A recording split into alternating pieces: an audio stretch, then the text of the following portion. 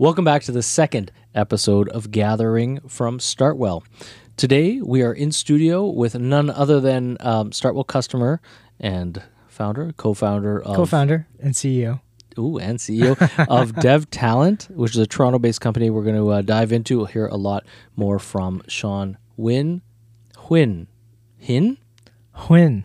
It's like win with an H. Huynh. I love that.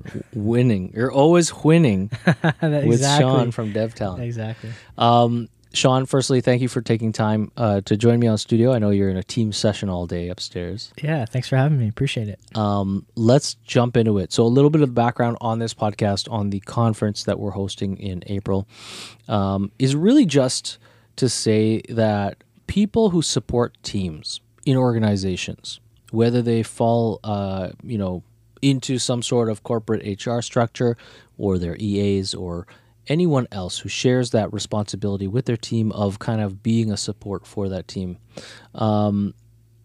we're trying to provide unique perspectives, tools, and tips and tricks for those people. And I thought I think it should be pretty interesting to explore kind of your take on really teams and how teams function in whatever lens we want to spin this. Mm-hmm. But I think to start things off, at least for our audience who come from that world, let's break down what devTalent is and where it got founded from. What was the impetus for what you do? And give me some color on what you guys actually are set out to achieve. Yeah, for sure, Kasim. So first off, thanks for having me. Appreciate it. It's a pleasure. So very simply, devTalent's a recruitment agency. The reason we started our business was my partner, Chris, he was actually a customer of mine. Mm. And so I was working at a company where we did iOS and Android development. Okay. And he was an engineering manager. He was working at one of the big banks at the time. And so we were supplying him with iOS and Android developers. And our company were using recruiters to help us find that talent that we'd be sending to the bank. Okay. And what we both found, and then Chris, in his career as well, he went on from there to go on to become a director of engineering for a couple startups. We both found that a lot of the recruitment agencies we were working with, they were great at selling, like the opportunity and selling companies, but they lacked kind of a technical background to really truly understand the best fit, right? So, sometimes they send us profiles and it'd be like a wild miss, and they just don't have that technical kind of background, right? So we were like, we want to be a technical recruitment agency with a technical background, and that was kind of our thing. And so it was middle 2020, like right when the pandemic was going on. Both Chris and I had been laid off from our respective jobs. Yeah. Cast aside. You'd been downsized. Yeah, and at the time, I think we were both at the same kind of point in our lives and our careers, and we're like, you know what, let's give it a go. And I said I wanted a technical partner to make it happen. I mean, I'm more of a sales guy. Okay. He was the technical guy, and it made sense. So we started the business in around June-ish 2020, and we got some customers. And at first, we started pretty much focused primarily on software engineering roles, so like software developers, mobile developers, QA, DevOps people. Then we got into more product management and like product design, because it was like a very natural progression. Sure. And the same clients were basically asking for those roles. Exactly. And now we're doing some more tech sales roles, so tech sales, account management, solutions engineers. So we're kind of widening our scope. But that's in a nutshell devTalent. So your core customer, is it typically are they software companies that rely on software, sell software, SaaS-based companies for the most part? Yeah, I would say the majority of our client base, well, at least in our first 2 years, was that. In the past 6 to 8 months, we've seen ourselves go more upmarket into some more enterprise type clients, in particular in telco. Mm-hmm. But I would say the majority of our business has been, those Series A through E, high growth SaaS startups. It's interesting. So let's talk about this idea, like growth and scale, or I should say scale ups, right? Like rapidly scaling technology companies. they have so much so much on their plate. Like it's so funny because we recently hosted a scale up conference for Georgian. Do you know Georgian? They're like one of the largest Canadian, in terms of the check size that they write, largest Canadian venture capital firms. But they've been doing some interesting stuff to kind of de-risk their investments, but also kind of offer value to the scale ups to de-risk growth, right? Yeah. And to help them scale specifically. So they hosted the scale up conference at Startwell in our hybrid event studio around the corner. Okay, great. And it's interesting because some of the stuff that came to light during the sessions is that, it almost seems easy to get the capital when you need $100 million, or you need $50 million, and you've got this IP-based product that is going to win global markets, right? But the now what question is really difficult. And the now what question obviously involves people. Like it's like you got to build a company, and a company relies on people to do so many millions of things. And one of the notes, at least for this conversation, which I find interesting, is that came out of that conference is I didn't get a clear understanding from any of the attendees that I talked to that they firstly appreciated the need to build a culture or develop a culture at their organization. And then two, even if they did, have any plan for how to sustain culture and continue, the early hiring culture that they might have had when they were scrappy as they got more capital down the road. And as they grew from 10 to 50 to 100 to 200 staff, would bound those staff to the same common purpose. Yeah. So it's really interesting. So these rapidly scaling customers that might be your customers, what are they looking for aside from just filling roles? Like, have you guys been asked about this sort of function, or are you looking to match people with organizations if you have a mandate for multiple roles to fill to find anything like common ground between those people? Well, it's interesting, right? Because most companies have what's called a culture fit interview, right? And sometimes when people say that to me, I typically don't try to ask, right? Because I don't really know what that means, right?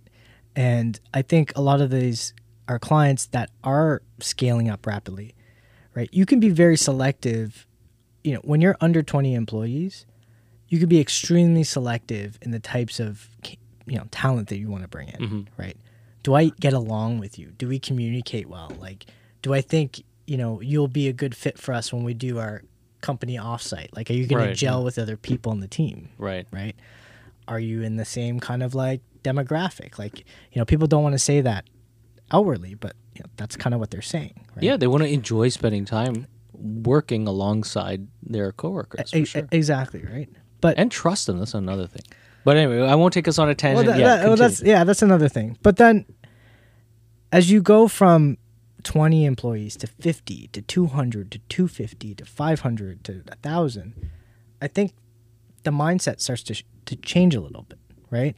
And then the whole culture fit question becomes more challenging, right? Because let's just go focus on software engineering, because that's what we primarily do. Do you want a very good software engineer who knows how to code and is brilliant behind the keyboard, but maybe doesn't really match the culture fit piece, right? And I think as you scale, companies, they realize that those perfect unicorns, those people that were like the perfect fit when you were 20 people, it's not the same as when you're 200 or when you're 500. For sure. And you have to accessorize people. When you find strengths in people, you have to accessorize them with other people on the team that may not fit your functional expectations of what the team on paper should be. Especially when you're hunting for those the people that can really solve complex problems or have unique insight into whatever process. And you see that in deep science companies. That's been a historic thing, right? If you're hiring PhDs, they're domain experts. And one of our previous companies, BE Works, which is like a kind of a think tank consultancy that's partnered with Sidley and these other agencies owned by a Japanese consortium. They were residents here a number of years ago, and I remember conversations where they were saying that their whole knowledge base was developed out of, the talent that they brought on. Mm-hmm. The company existed because of the brains inside of the heads of their staff. And so whenever they added someone, they were specifically adding unique talents. Yeah. And that was a really complex cultural fit question because they had all these very differing types of people. The people came to the work, they didn't come to the workplace. Mm-hmm. But yet, this is an IRL life in 2017, this was pre-pandemic. So it was really interesting because we housed for, a year or whatever it was, we housed like 30 of their team members. And they found, and this is something that was actually on our last podcast with a chap named Dion from Sunwing. He was talking about how people naturally find culture or define culture together. It's not spent a lot of time with Sunwing, actually. Right? They used to be one of my customers, too. Yeah. Oh, really? Yeah. I used to spend quite a bit of time out in their office down by the airport. Yeah. Sunwing's a cool company. Yeah. Small world, man. It's interesting, though, because, culture does kind of exist amongst humanity, right? Whenever there's groups of people, they define their own culture. They might not consciously define it, but they find their groove. People find their groove.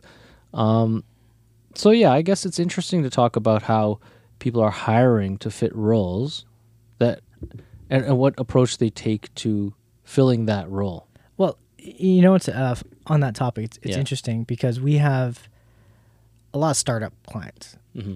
And a lot of startup clients say, I want people with startup experience because what does that mean, to the clients who ask?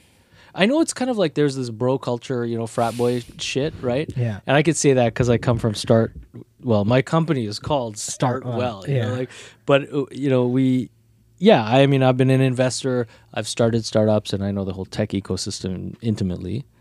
So I understand that perspective of we want to play ping pong together, right? But also, is it more a functional expectation of agility and not being rigid? Well, I think it's more the latter, to be honest. But I think it's, let's say this, software engineers that, let's say, work at certain enterprises. Let's call it just banks in general, right?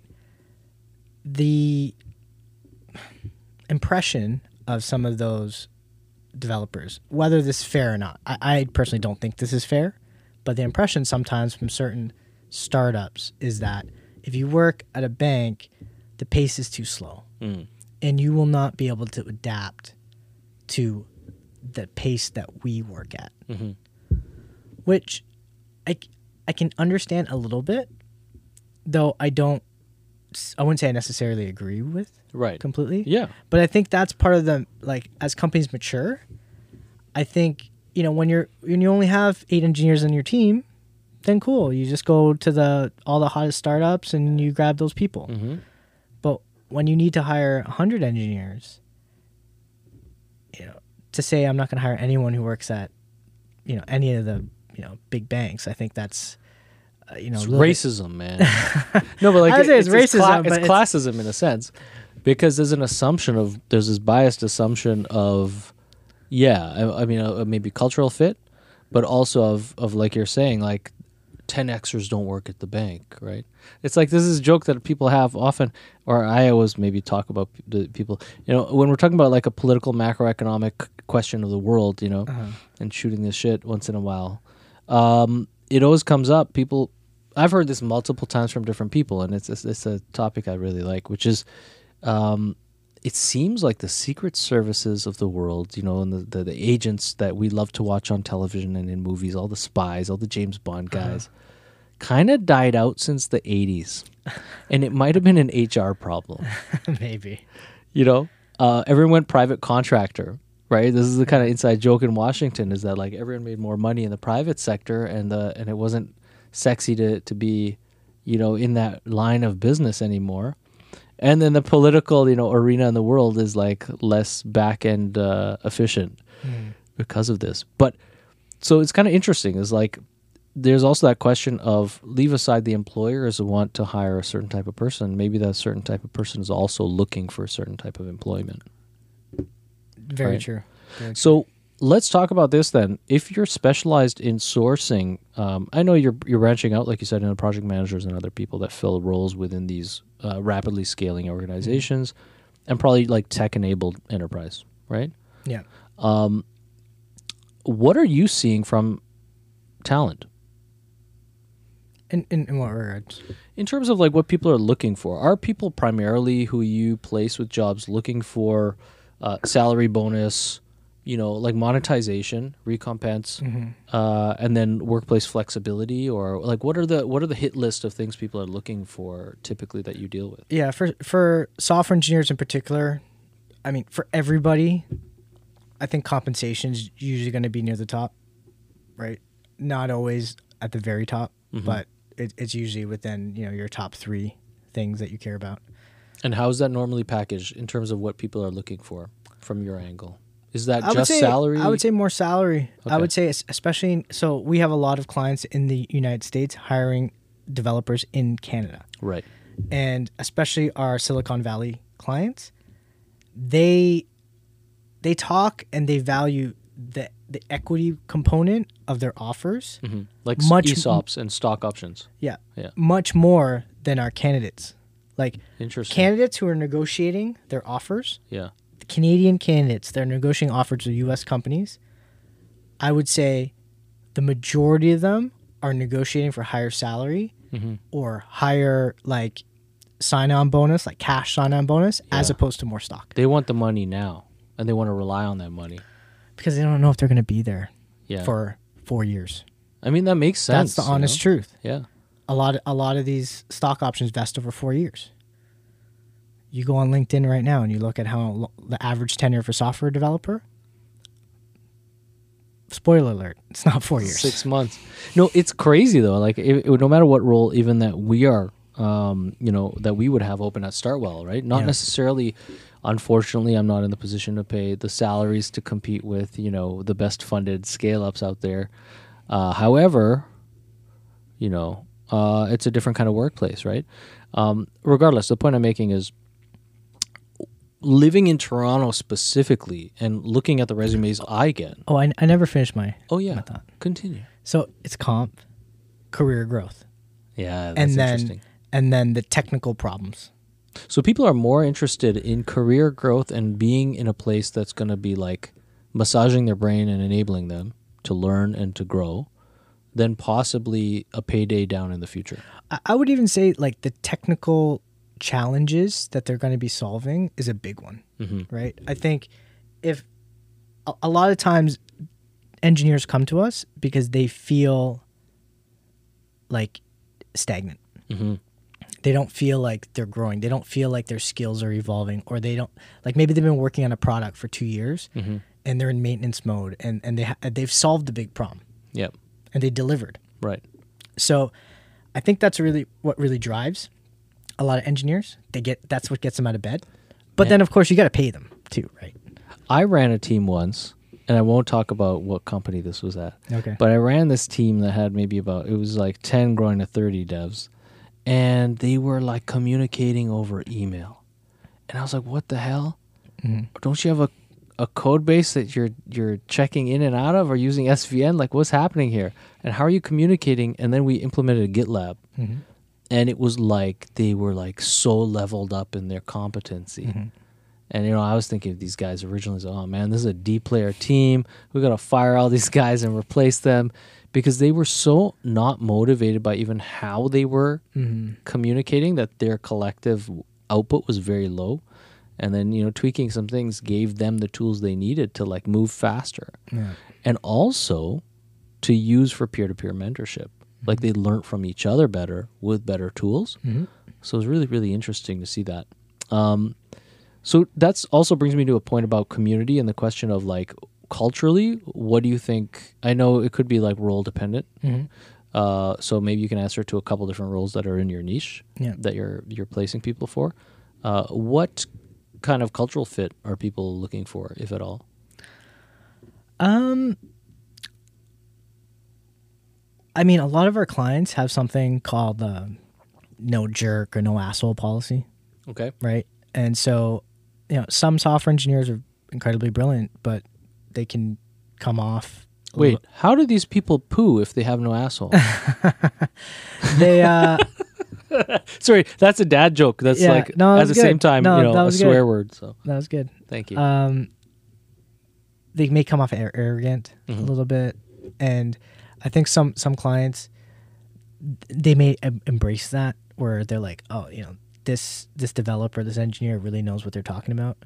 But other companies are like, you know, this person may come in and clash, or, you know, like we have a really good, like, friendly kind of culture and collaborative, and this person is coming off a little bit abrasive. Mm-hmm. So I would say that candidates that fail, like, usually this is how interviews go. Yeah. You talk with like an internal recruiter for 30 minutes about the role and about your comp expectations. Then you may have like a take-home assignment or like a coding test you have to do to show that you can actually like write code. Mm-hmm.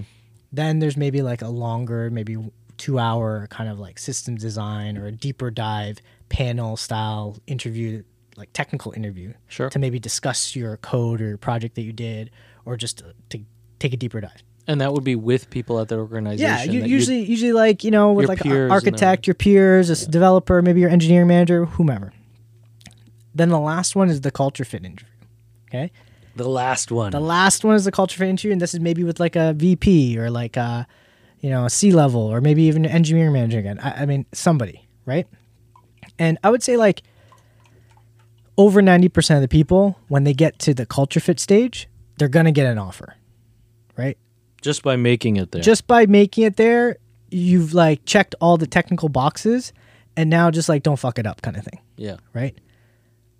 But some people do. Some people drop the ball at that stage. Yeah. And the feedback we get Right. sometimes, and it can be very vague, because, you know, clients, you know, they don't always want to be completely transparent. Sure. Right? Like, you know, Yeah, because there may be some, there may be some legal issues, personal personal clashes, but I think a lot of it is there's two reasons why I think people have been rejected at culture fit stage, primarily.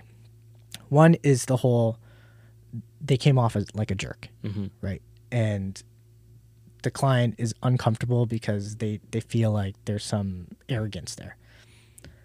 The second is they maybe lack a commitment to the long-term vision of the company, right? And salespeople, like, I'm a sales guy.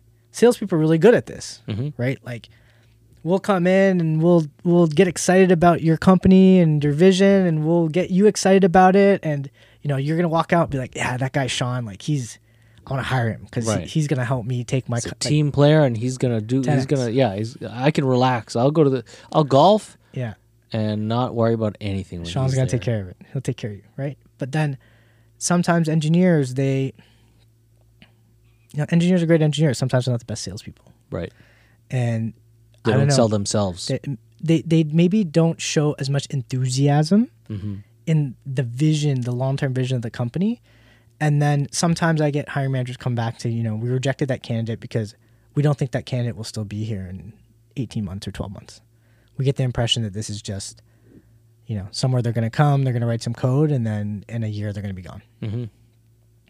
But the reality is, even if I sell you on, like, this is the world now. People are going Right. to companies for a year and a half, 2 years, 3 years, and then they feel like they've kind of plateaued a little bit, and then they're looking for the new challenge. And that's not a bad thing, right? So how do you flip that back if you had to, and communicate a suggestion to team leads on the hiring side in terms of kind of like managing attrition? Like, what is it just simply a question of realigning their expectations to be not, you know, emotionally disturbed by George leaving his tenure at the company early? Or is it more about something that they can do? And do you have tips for people in terms of managing attrition? Well, here's what I would say. We'll go back to George. You use George. Okay, Yorgo. George is a rock star, right? He smashes all the technical interviews. Do you want George, who's going to give you 98% output for 12 months? Or do you want Jane, who did okay, who's a very nice person, to give you 60% output for 2 years. Mm-hmm. What would you prefer? Right? And that's the honest question you have to ask, right? Yeah, I've been in that situation, and I get it. It's interesting, right? Because it also is like, I think that's a big element of planning and strategizing around culture as well. That's just one example of kind of this like commitment question, balanced against, worst possible expected, efficiency and output question. And then there's a bunch of other ones that people can consider. But yeah, the idea of kind of saying, how do you consider each candidate for their relative merits as opposed to like just ticking a box, right? Mm-hmm. I think that's a big lesson, is that when people are trying to fit, their hires into specific boxes, I mean, we're talking about people, right? So, and especially creatively minded individuals who are solving complex logic problems, they're not necessarily going to want to ever fit into a box, even if they're doing very functional work. So I guess the answer lies in this idea of kind of think about who that person is and how they could fit when you're doing interviews, because they might be totally different than the next candidate, but each one could be valuable for different reasons. Yeah, and I understand, like, as a recruitment agency, you want value out of the fee that you're going to pay devTalent, right? So I totally respect that, right? Mm-hmm. Like, you don't want to pay devTalent a huge fee, and then this person within 6 months is on to the next thing. Right. I don't want that either for our clients, because that's not good business for us, right? And to be frank, I think we did the numbers the other day. Less than 1% of the placements we made with our clients have left within their first 6 months. So we've had a very good success rate with placing developers who have stayed, a year and a half, sometimes even longer. And that's even during the pandemic and these tough times. That's during the pandemic and the tough times, right? So I think it's like, you keeping a great engineer on your team, I think has a lot to do with your company and your team and, your product, almost more so than it has to do with the engineer, right? Like if you give them exciting work, if you give them great challenges, if you keep them engaged, then they'll stay, right? But if not, like, it's not just me in their inbox, man.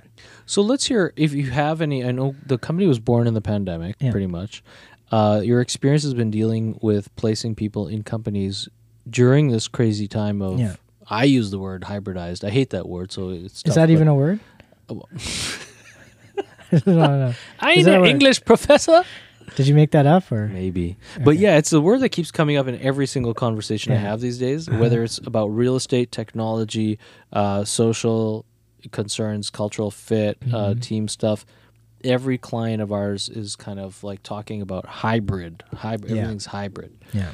But just simply mixing teams that work in person with each other, and then remote or distributed teams that are kind of people at their terminals at home. It's a tough time to be managing any team because of the the rapid adoption, I would say, of this distribution of workforce. And what I've seen amongst software companies, particularly, and even as a landlord, right, we saw this whenever in abandoned offices in 2020, and have taken 2 years to figure out how they can bring people together in real life and what that looks like. We're having tons of conversations with tons of awesome, clients and companies to figure out that story, because most companies don't even have the internal capability to rationalize the situation that they're in. It's very difficult. But anyway, the point is that as hiring has been complicated by dealing with managing distribution as well, are any of your clients that you talk to kind of facing this two-sided problem where they might be now hiring remote, right? So people calling up for Canadian talent from the States, they might never even meet that talent in person. How is that attitude to hiring? How might it have changed because of this distribution? And also, how are they thinking of kind of the next step of managing a distributed team? Is it a case where they're planning, points in the future to bring have all team sessions in the, at the beach once a year? Or I don't know. What are you feeling out from your clients on that side of things? Yeah, so there's one client in particular. They're probably our largest client. They're a San Francisco-based startup, SaaS company. And when they engaged us, the company was maybe under 200 employees, somewhere in there, maybe 150. They had maybe an engineering team of 30 or 40, all in the Bay Area. And they came to us and like, we want to hire in Toronto. We want to create an engineering hub. And the reason they wanted to do that was their plan was to open up an office as soon as the pandemic was over. Right. So sure, no problem. We recruited and they hired 10, 20, 30. I don't know where it's at now. It's probably in the 50-ish range, if not more. Right now, I would say before it was like less than 1% of their engineering team was in Canada. Now it's probably maybe not 50, but close to 50, maybe at least 40, 45%, maybe 50% in Canada. Wow. Yeah. And, we had a big piece of that. So the cool thing about it is they originally told us, hey, we're going to build this office and we're going to get people in and we're going to collaborate and we're going to work together. But when they came back around and all the pandemic sort of restrictions were lifted, they asked the team, hey, do you want an office? And it seems like, no. Yeah. I don't want to come into office. Because this whole time I've been with this company, I've been I don't want to spend time commuting. It doesn't need that. Like we've built a great company and team and culture. And so they pivoted. Like to their credit, they didn't just dig their heels in and said, well, too bad. Here's the office. Go in there. Right. What they did was they started doing like offsites. And they would do them, I'm not sure if it's like quarterly, but they would, over a span of like a week, the team from San Francisco would fly in, people would be in hotels, then they'd be doing like long days, they'd be in at like 8 a.m., they'd be going until 8 p.m. kind of thing, like for 3-4 days. And it was really valuable. People got together, they had a great time, they worked their butts off, and they were able to build the culture. It's funny because this is what I was telling you, before the camera started rolling, is that this is the primary function of Startwell now in Toronto, right? Yeah.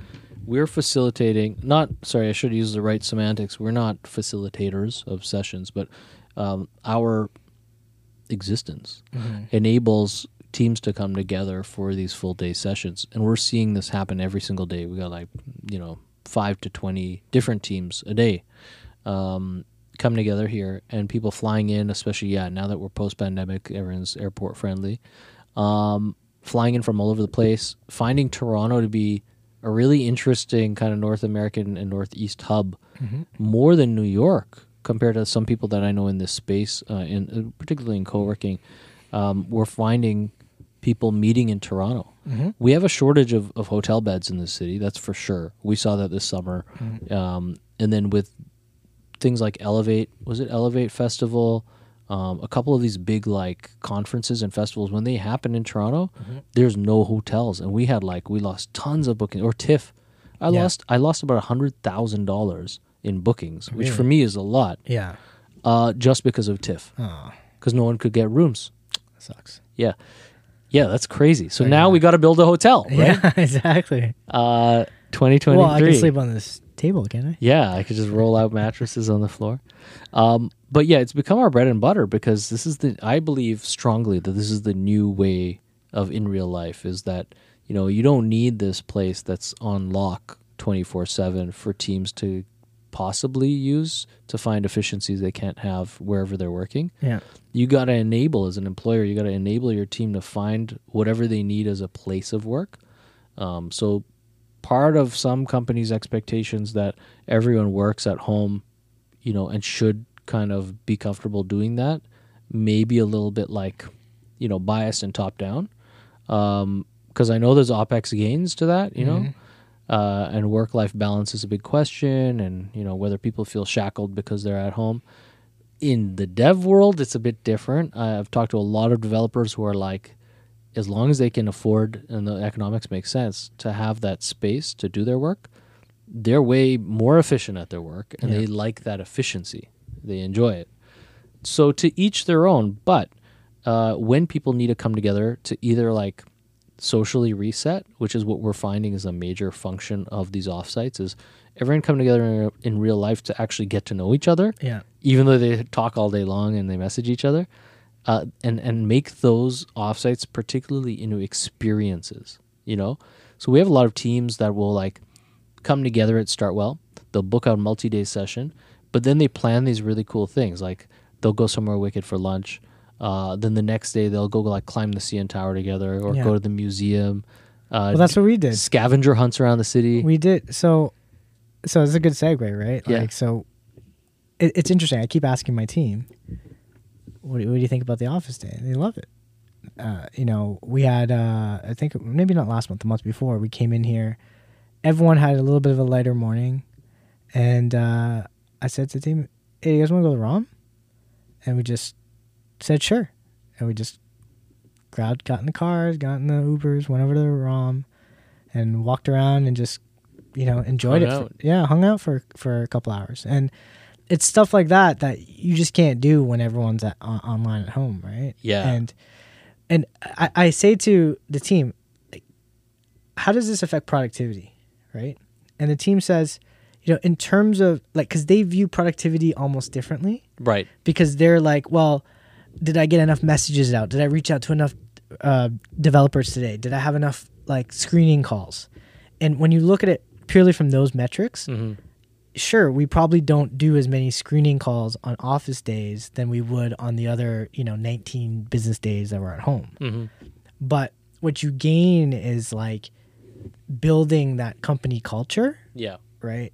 And I also find that if you're trying to have like harder conversations or like coaching conversations, it's easier, I think, and more effective to have them in person. Because you may not be able to get all the visual, even though you might see someone on a body Zoom. language is everything, right? Yeah. Like, that's why, like, literally, I don't know when I made this decision, but I decided at some point the pandemic is over for me, which meant, you know, you just ended it. I ended it. In terms of mindset, right? In terms of the response paradigm. So were you that guy just walking around with no mask and everyone else wearing a mask? Just like, take your masks off! You're like, I remember I was in the Eaton Center or some mall, and this couple, they were both unmasked. Yeah. And it was funny. They weren't just unmasked. They were peacocking around the mall, like chest out, like walking like this. Feeling free. Just like, you know, kind of like looking at everybody else wearing their masks. Like, look at you idiots. Like, you know, you guys are all sheep wearing your masks. And so was that you? No, man. Okay, all right. No, all right. My wife's a doctor, so, you know, I'm very I'm both scolded and kept in line and brought up to speed on all the science. So, you know, I'm down with people playing it safe. But on screen, we almost had more body language for a little while there compared to in real life, because when you're talking to someone, okay, you can hear me on the mic. For all our audio listeners, I was covering my mouth as if I have a mask on. But you do that and you lose so much sensorial data, right? Yeah. You can't see the majority, I would think, of us hearing is lip reading, you know, for people. And you see this with seniors, right? As soon as their hearing's gone, they find it difficult to just engage with people. Anyway, so that's an interesting observation. But yeah, I made the decision in my mind that the pandemic was over, which meant for me that I really enjoy communicating with people in person, and for the content that Startwell produces, the pandemic was over, meaning I had founded this content series in like April 2020 called A New Normal, and A New Normal was, I think, a 12 or 13 episode series interviewing entrepreneurs, either in person outside or via everyone's favorite crappy video conferencing tool, Zoom, to be able to get their takes on how their businesses are doing and how are they managing as entrepreneurs, as business leaders through the pandemic. But I ended that series. For me, saying that, you know, the pandemic was over was saying I'm ending that series and I'm going back to real content by having people in the studio. Yeah. Now I only will do in-person stuff in the studio. I don't do any remote content. And a big part of that is body language. That's why we have invested in multicam technology and like all this stuff to relate an experience for our viewers, our audience, that brings them into the room. Yeah. You know? and the cinematics are missing from the box perspective on that webcam. Well, the funny thing about Zoom is when I go into a Zoom meeting, I always turn my camera on. That's just me. I don't mandate people turn their camera on. A lot of meetings, I'll tell you, I go in, I might be the only person with my camera on. I personally do it. I don't know why I do it, to be honest. But I do it because I'm used to doing it. And I feel like, because I'm usually leading the meeting, that it increases some type of engagement. I don't know if it does or not. And to be frank, if you have your camera off, I don't really care. Yeah. Right? I like it when people turn their camera on. It's nice to see them. Yeah. But I don't know, like if you're in a meeting and you're lying down, or maybe you didn't do your hair in the morning, or you're eating something, like that's totally fine, right? But I think going back, like bring this full circle. Yeah. As you're building a culture only remotely is very difficult, right? And I think when we started coming here about a year ago, just once a month, you could sense a change in like how the team interacted with each other, right? You could see that, two of my employees would have like kind of a break off conversation over in the, they'd be chilling on the couch talking about whatever, like what they did in the weekend, and like those little sidebar conversations, they create like that connection. And then I think it makes you more invested in the other person's success, because now you know them a little bit more, right? It makes you root for them a bit more. You want to see them win, right? I think that's the main takeaway, right? And so, yes, you can do this virtually, but I think not having that in-person presence at all, I think definitely it's hard. It's hard. It's also hard for the people because they feel isolated. Right. And that's the opposite of what every employer should want. You want your team members to feel like they're part of the team. They can communicate. They can work together. They can solve problems together. Right. So very interesting. I think this is where things are going. I agree with you. I'm happy that your team is here, because I think it's been interesting through this time, because I think you were one of the earliest teams to start committing to this once a month. What were we? I don't know, because we're like trailblazers. Yeah, you guys are definitely trailblazers at devTalent. Absolutely. Nice. I like it. Yeah, and you're one of the early teams to commit to a big chunk of time. We had a few that around the time that you guys got started with us were doing the similar kind of thing. But to be honest, like a couple of other examples didn't end up working out because they didn't necessarily have common culture amongst their team.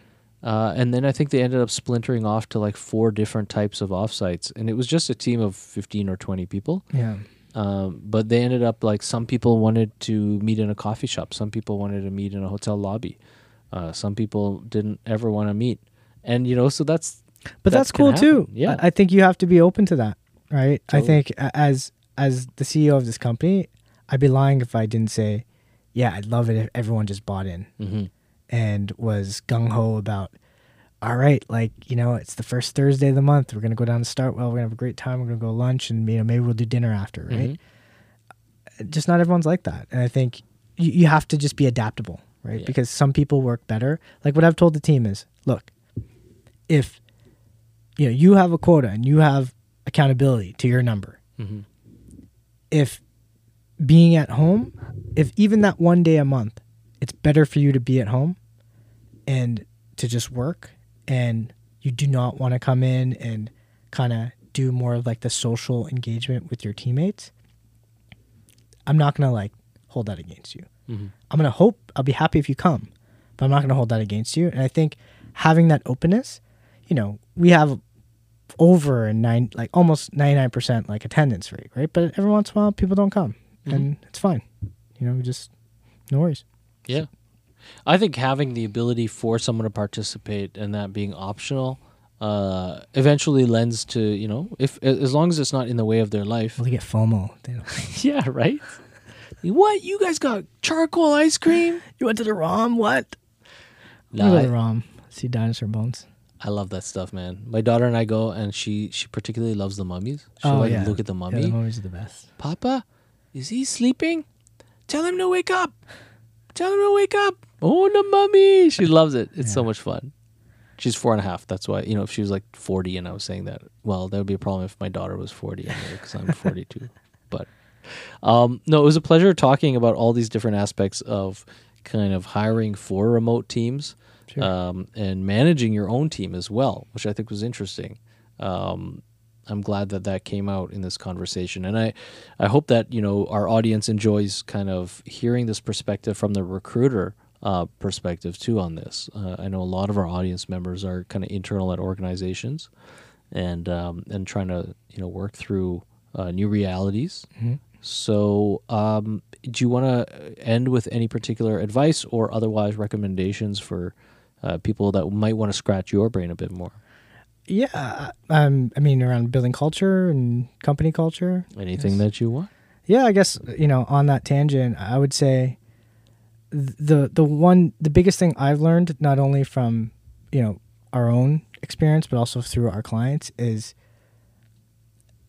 now in this hybridization, is that what the term? Sure. Right? Hybridization. Hybridized worlds. Hybridized worlds that we're living in. It's giving people choice, right? And it's giving them options of, if you want to work remote only, cool. If you want to get some of that on-site, great. Mm-hmm. But giving people the opportunity, I think when you only say we're only remote or we're only on-site or this is mandatory that you have to do this or you have to do that, that's when I think people become like they get their wall up or they get their back up a bit and they're a little bit, hesitant, mm-hmm. right? But when you give them options and without consequence, that, if this is the type of experience that you want out of work, then, experience it that way. Mm-hmm.